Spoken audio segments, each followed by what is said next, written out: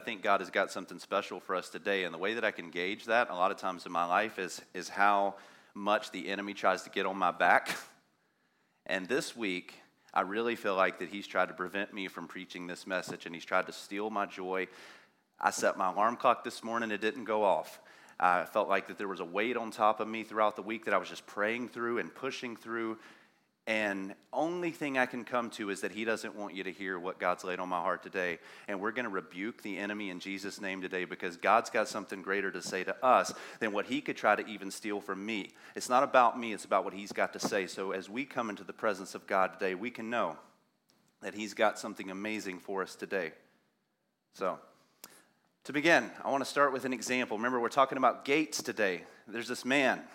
I grew up in the 80s, in that terrible, dark generation of the 80s. There's a man in that generation who was kind of our hero. He was kind of our icon. His name was Michael Jordan. Now, he was incredible. In the last minute of the game, he's the guy that you'd want to give the ball to. He's the guy that you would want on your side. Now, I mean, granted, he hogged the ball a lot, but he was ice cold when it counted most. He was the guy, right? But now, as I'm thinking about Michael Jordan, I want to ask you guys the question, who among you today has actually met Michael Jordan? How many of you talked to him? How many of you just went out to eat lunch with him or played a game of pickup basketball with Michael Jordan? Probably none of you.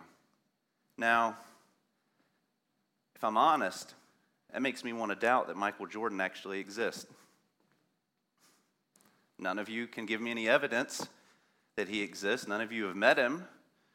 So I want to feel justified today to say that Michael Jordan probably is just a figment of my imagination. He's probably just a special effect on a TV screen. He's probably just a myth.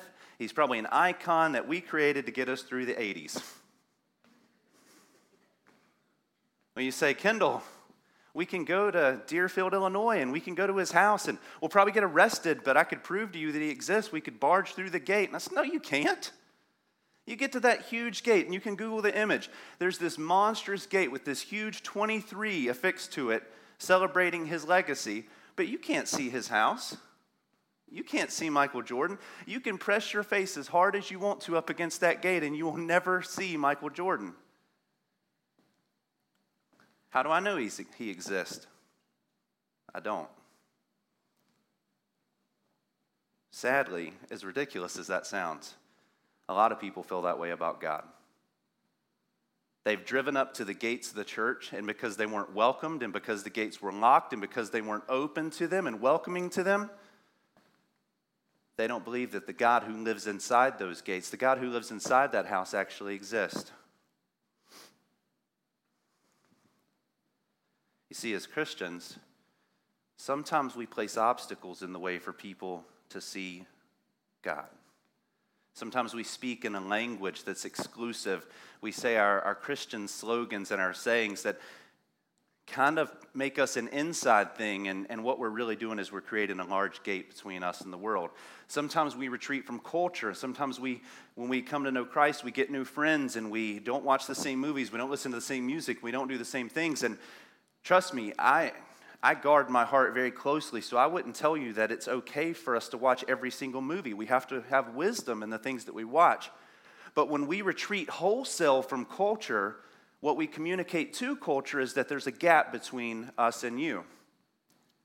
That there's a difference, and that we're an exclusive club. And a lot of times we kind of communicate the message that you're not welcome. You see, many people would rather not believe in God than conform to the image that they think that we've created. Now, if you're new today, I'm so glad that you're in this place, that you're in this house, because this is a church that's chosen to open wide our gates and open up to everybody. This is a church that's welcoming, and I'm so thankful for that, because this church is not going to close its gates to you. It's not going to kick you in the teeth when you've had a bad week, and it's not going to be afraid when you've got questions. You don't have to have everything figured out to be here, because we're all in the same boat. You don't have to worry that we're going to be ashamed of you or that we're going to fear you because you've got sins, because we all have sins. All of us have fallen short of the glory of God. Amen? Our heart is in everything that we want you to know the God who lives inside these gates. We want you to experience the God who lives inside this house. Because just like the Psalm says, greater is one day in your house than 1,000 elsewhere. And that is because it's greater to be in the presence of God than anywhere else. So if you have questions today, he has answers. If you have hurts, he has healing. If you have sin, he can redeem it. If you have anything else, today it is greater to be in the house of God because he can handle anything that we have to bring to him. How do I know that? Because unlike Michael Jordan, I've met this man. I've met this Jesus. I've been in a relationship with this Jesus. I know what it feels like to walk with him, and so do you. If you've come in through Jesus Christ and you've met him, and if you're new here and you haven't met him, then walk with us. We're going to go down the driveway to God's house today. So as you're getting ready to experience God's presence, turn with me to Psalm 84. It's a psalm that's encouraged me, a psalm that's taught me how to love God, taught me how to see God as the most beautiful and the most wonderful thing that I could ever have. We're going to go through mostly the whole chapter, but we're going to start in verse 1. So Psalm 84, verse 1. How lovely is your dwelling place, Lord Almighty. Now that's a very interesting way to begin a psalm. How lovely is your dwelling place. Because to say that assumes that he's already been there. To say how lovely is your house assumes that he's seen it. He's not standing at the gate trying to get in. He's been there before. And he said that how lovely is your house. Now in the ancient world, the house of God was the temple. It was the most beautiful building in all of Israel. And I don't think what he was actually saying is how lovely is the physical building of the temple, the house. I think what he's saying is how beautiful and how lovely is the God who lives inside of that house, because I've experienced him. I can experience this building, and it is beautiful, it is lovely. Look at all these things that we've got. But when I tell people how beautiful is Genesis, what I'm actually communicating is not that we have nice chairs. It's not that we have these little lanterns over here, which are awesome, by the way. It's that when I come to this place, I've experienced God. I've experienced his presence in a way that I've not experienced in a long time. I love this church because of that. And when I tell people about Genesis, I'm not telling them about a building. I'm telling them about the God who inhabits that building. I wrote it down like this. You see, the thing that we love the most will become the most beautiful to us. The thing that we love the most will become the most beautiful to us. Who's the most beautiful woman in the world? My wife. Because I love her, and because my love is so strong for her, she has become the most beautiful thing. I can't even see another woman. And that's the way that our hearts work. As we begin to love something, it becomes the most beautiful to us. And for this man, the most beautiful thing in the world was God. Verse 2, my soul yearns, even faints for the courts of the Lord. My heart and my flesh cry out. Do you see what he's saying? His soul, his spiritual life is yearning. That's a strong word. But he doesn't just end with his spiritual life. He says that my heart is crying out. My emotions are crying out. My physical body is crying out for the Lord. He's saying every part of who he is crying out for everything that God is.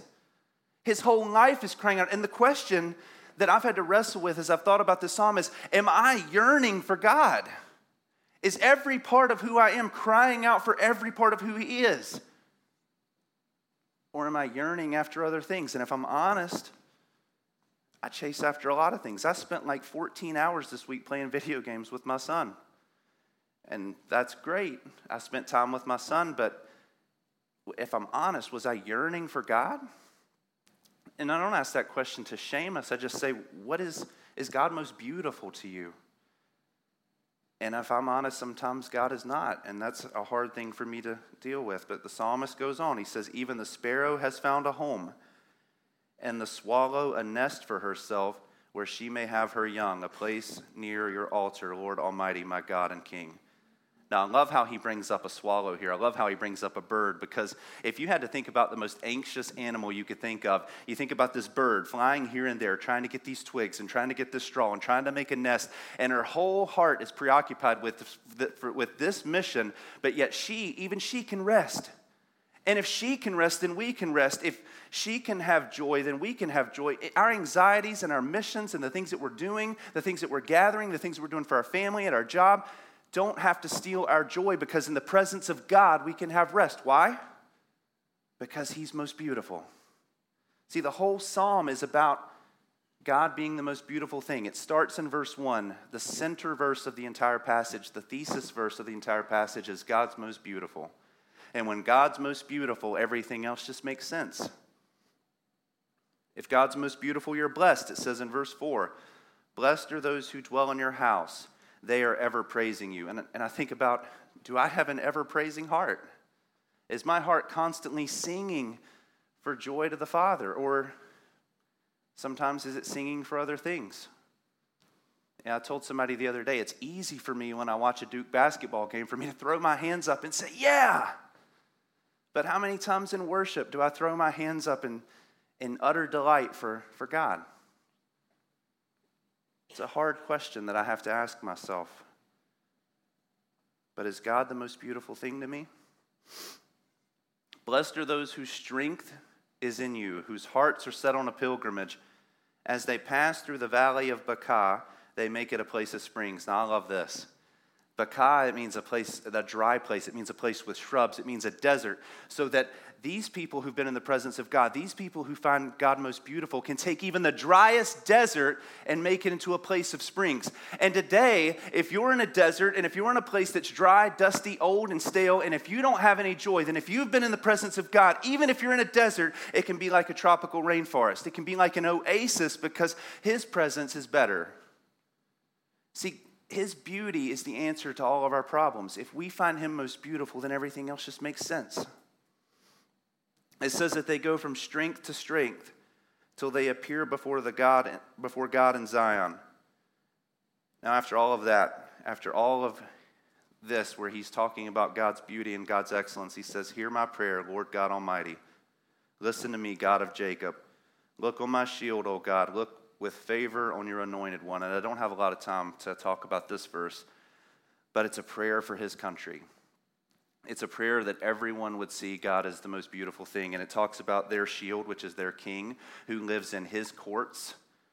But yet the funny thing is that verse 10 tells us that even the king's courts are a small thing compared to the courts of God. The king's courts are beautiful, but they're nowhere near as beautiful as God's. And that, we can honor people and then we can look to those people, but if our hearts aren't set upon the courts of God, then we're missing something out. We're missing out. So then he ends this section with, better is one day in your courts than 1,000 elsewhere. Better is one day in your courts than 1,000 elsewhere. He's not saying that other places aren't good. He's not saying that other places aren't great. But he's saying out of the thousands of places, and that's just a way of saying everywhere, God's place is better. God's house is better. He says, I would rather be a doorkeeper in the house of my God than dwell in the tents of the wicked. What he's saying here is that other jobs are good. Other things that I can do are good. They're useful. They're needed. But I would rather take the lowest position in God's kingdom, because that's better than even having the CEO or even having the president or even having whatever job that I could possibly have, because my meaning, my worth, my identity are not tied up in those things. It's better to be a doorkeeper in God's house than anywhere else. I can take the lowest position in God's house because it's better. And why is it better? Because God is beautiful. See, that's the whole point of the psalm, is that God is beautiful. And if God's beautiful to us, then we won't be able to help but sing. We won't be able to help but throw our hands up. We won't be able to help but worship. But again, the problem is that I don't often find God as the most beautiful thing. And I think if we're honest, we all struggle with that. So again, I told you we're going to be talking about gates today. So how does that relate? Well, as I'm thinking about this psalm, I'm thinking about the fact that God is most beautiful to this guy because he's seen God. Well, the only way that this guy could have seen God, the only way that he could have seen the house of God in that time period, is to go through a gate. You see, the temple sat right in the middle of the country of Israel, and there was a huge gate around it, and the only way he would have been able to experience God is to get through that gate. He would have never been able to experience the presence of God in the courtyard of God without getting through that gate. Ancient people always built gates around the things that they loved, and it wasn't just to protect it, and it wasn't just to demarcate the boundaries. It was to say that a relationship with God is so serious that there's a division between you and He. And I think about it, and as I imagine what an Israelite would have thought back in those days, living outside of that gate, it reminds me of where I live in South Hamilton. I live in one of the richest communities in Massachusetts. I feel like I'm driving down the streets of Bel Air, like Fresh Prince style. There's all these huge mansions. There's all these places that continually tell me that there's a difference between me and them. Here's poor seminary student who's ate far too much ramen and far too much American cheese. And then there's these mansions with these large gates that communicate to me that there's a difference between them and I. And in a small way, that kind of pictures the fact that if you're an Israelite standing outside of the gates, that there's a difference. That there's something separating you and keeping you from the presence of God. And it's that large gate. Those gates. But today, we don't actually have a gate that keeps us out of this place. We don't have a gate, a physical gate. But as the Lord was talking to me this week and helping me prepare for this sermon, He said all of us have something that's keeping us from the presence of God. All of us have got something that's keeping us from the full relationship that God wants to give us.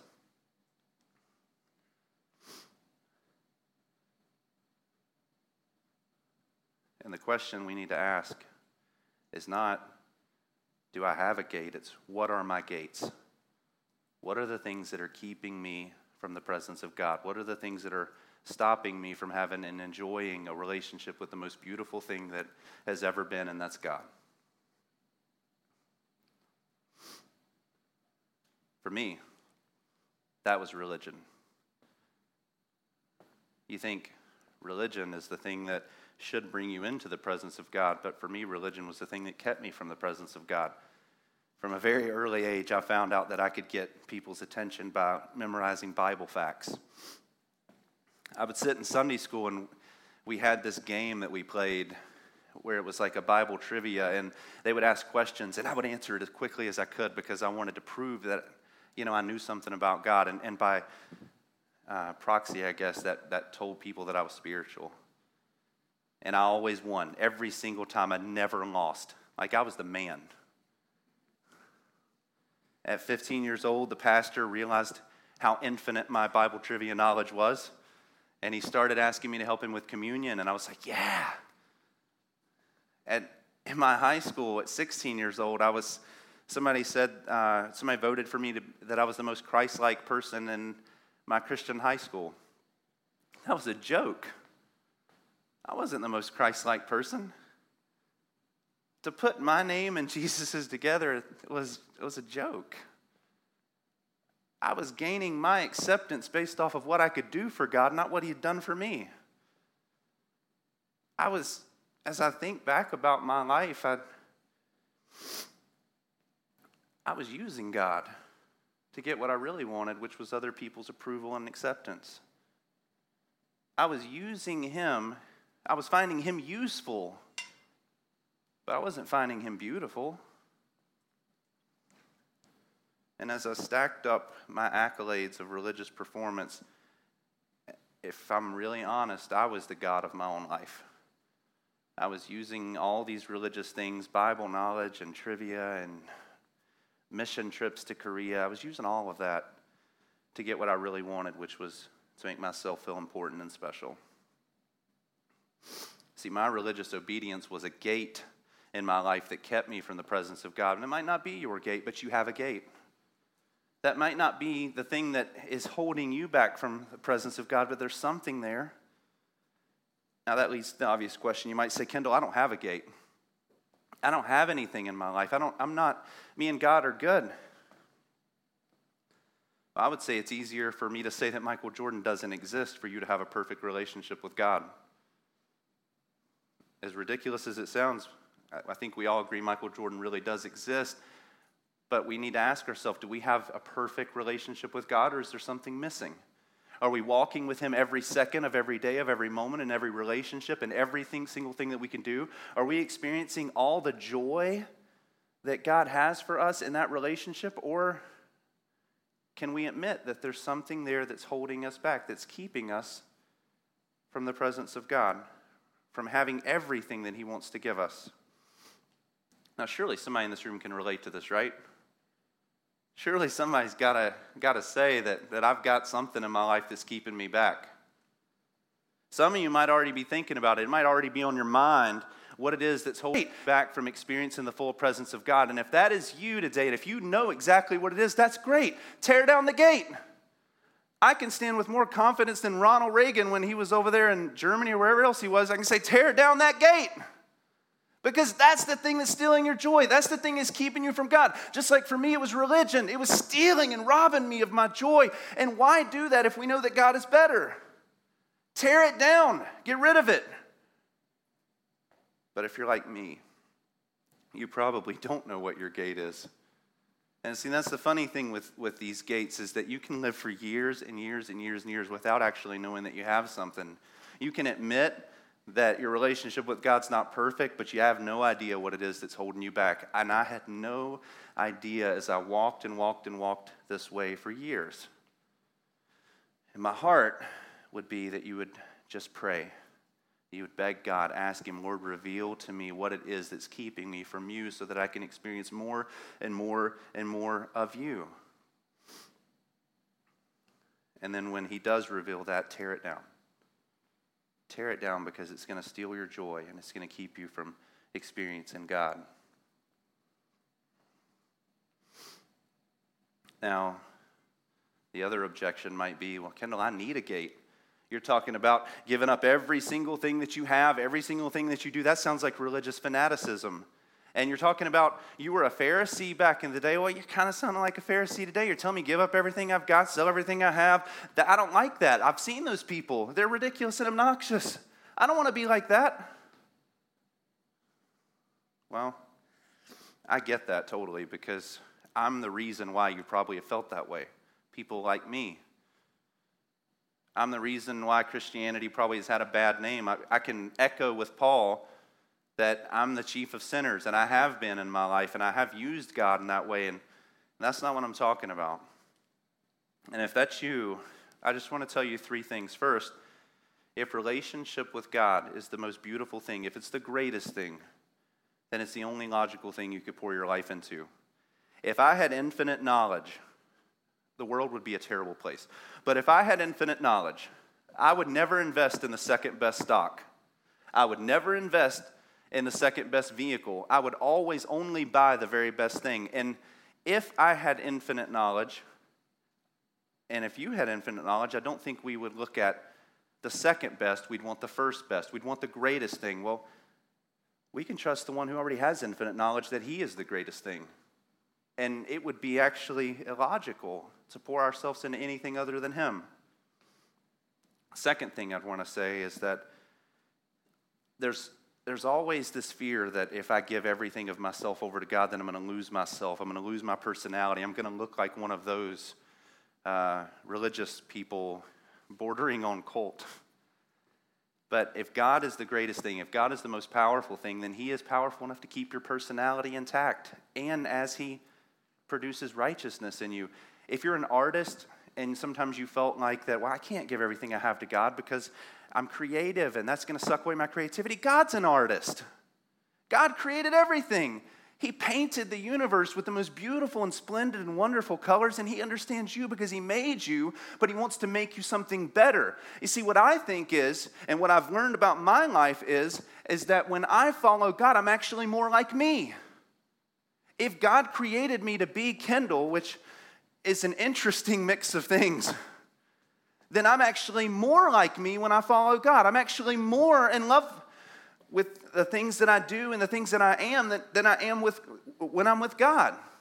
You see, when I go to these other things, when I follow after these other things, is when I become less like me. See, if God designed me, then the only possible solution to all of my problems is to follow him. He has the manual. He made me.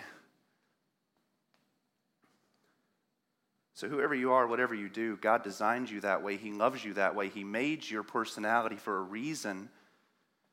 And he's just waiting for you to follow him so that you can really be who he's created you to be.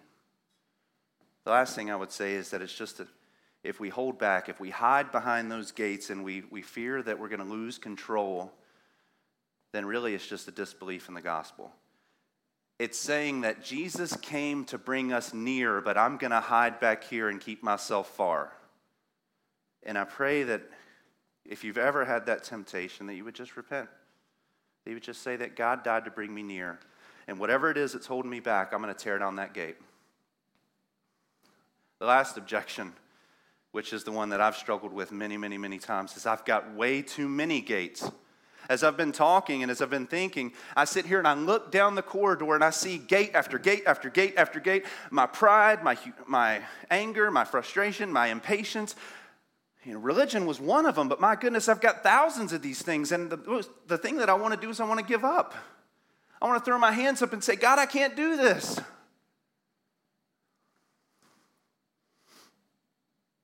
Sometimes the most consistent part of my walk is that I'm consistently banging my head up against a gate. And I just want to tell you the good news of the gospel today, that there is one gate that separated you between you and God. There is just one thing that kept you out of his presence, and that was sin and death. And it says in John 10, verse 7, this is what Jesus said, I am the gate. Whoever enters through me will be saved. So I know this is a paradox. I'm telling you that you have to knock down gates, but yet the only gate that mattered has already been knocked over. That Jesus is the gate. He's the way into the presence of God. And you say, Kendall, how do these two things work together? My marriage is a great example of this. I will never be more married than I am right now. I'm married. No one can make me less married. I can't make myself less married. My wife can't make me less married. I'm married. It's done.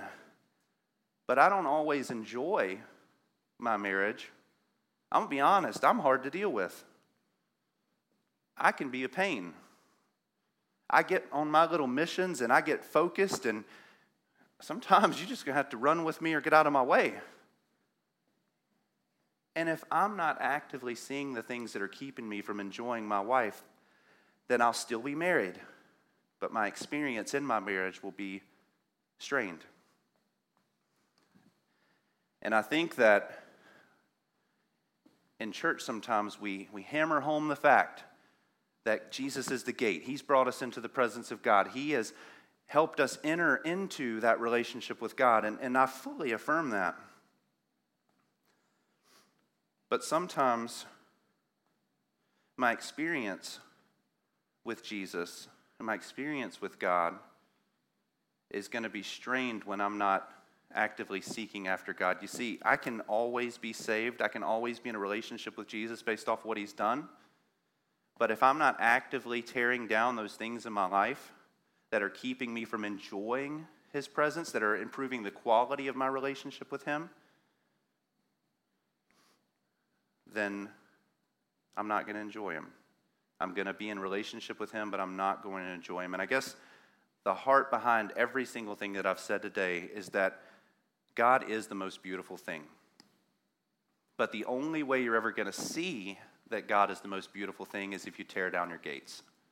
That if you tear down the things that are keeping you from him, you identify them, tear them down, and walk into his presence and just enjoy him. And when you can enjoy God like that, it really and truly is better to be in his presence than 1,000 other places. It's life-giving and it's healing, and I can tell you that I've met that man. I've experienced that kind of relationship, and when that happens, amazing things happen in my life, and when it doesn't, I'm frustrated. So that's my prayer for you, is that we would see God as the most beautiful thing, that you would tear down your gates. If you know him, tear them down. If you don't know him, pray that God would reveal it. But please don't leave today with a gate that's keeping you and robbing you of your joy.